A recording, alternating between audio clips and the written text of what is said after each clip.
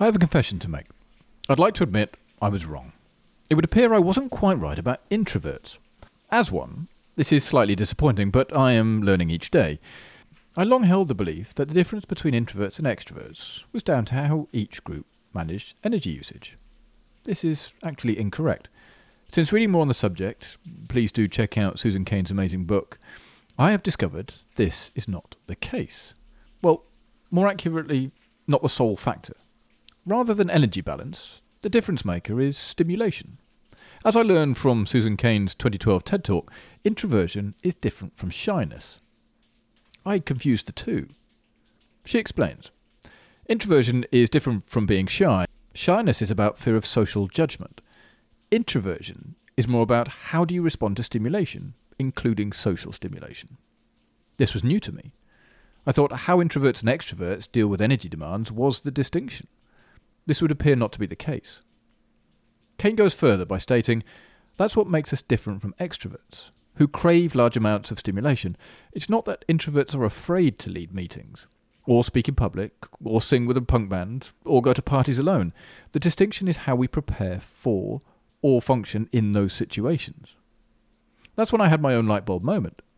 Being able to connect my own dots showed that stimulation was a driving factor. This is why I've been anxious on the way to social events, asking what time we are expected to leave, before even arriving. It was my fear of being able to deal with prolonged heightened stimulation that had caused the worry. It now made sense. In a work context, leading a meeting as an introvert can be a truly scary experience. Walking into the room, everyone turns, all eyes fixed on you. Oh heck, you think. You are in the spotlight, but this is your chance to shine. Doesn't mean it isn't terrifying, though. That said, there is no reason why you can't nail leading meetings as an introvert. I would actually argue that introverts make better leaders, but we'll leave that one for another day. With that in mind, here are 6 tips to run an effective meeting. Number 1. Know where you stand. First things first, do you know where you are on the introvert-extrovert spectrum? This week's newsletter is going to be most helpful for those who know, don't think, or don't want to accept that they're introverts. That's why confirming where you land on the spectrum is a great start. To find out where you are, take a free short quiz created by organisational psychologist Adam Grant. Number 2, prepare in advance. It's fair to say that introverts often need time to prepare their thoughts.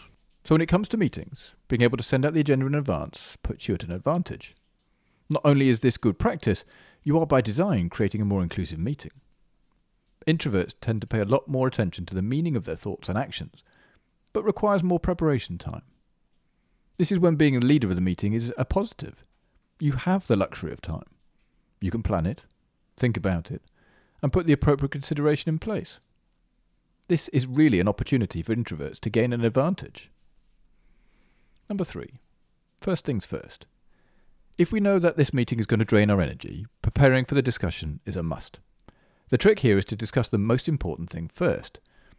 This is of the topic that you are probably most passionate about, and means you can give it your best. By addressing the most important agenda items first means you have full reserves of both energy and stimulation readiness. I would suggest leaving the, in inverted commas, easier items to the back end of the meeting. Things like reminders, quick updates, etc. can be brought up when your energy levels are lower. Here's a pro tip. If you're struggling, but there are still ideas to be shared, try this. Take some notes and share your thoughts later in a debrief or summary email. This will save your energy during the meeting. Number 4. Be brutal with invites. Introverts tend to value quality over quantity in social situations. Meetings are no different. There is a tendency for individuals to forward on invites. This is a pet hate. As introverts prefer quality interactions with fewer people, invite only those who are essential to the discussion. The benefit to fewer people means reduced likelihood of overstimulation. The quality of the discussion may also be better. If nothing else, you can make it really effective and an on-topic meeting. Win-win. Here's another pro tip. If there is no way of reducing the numbers in the meeting, break the group up into smaller groups. This helps with idea generation and working through certain issues. Also means you don't have to worry about a prolonged overstimulation from a large group.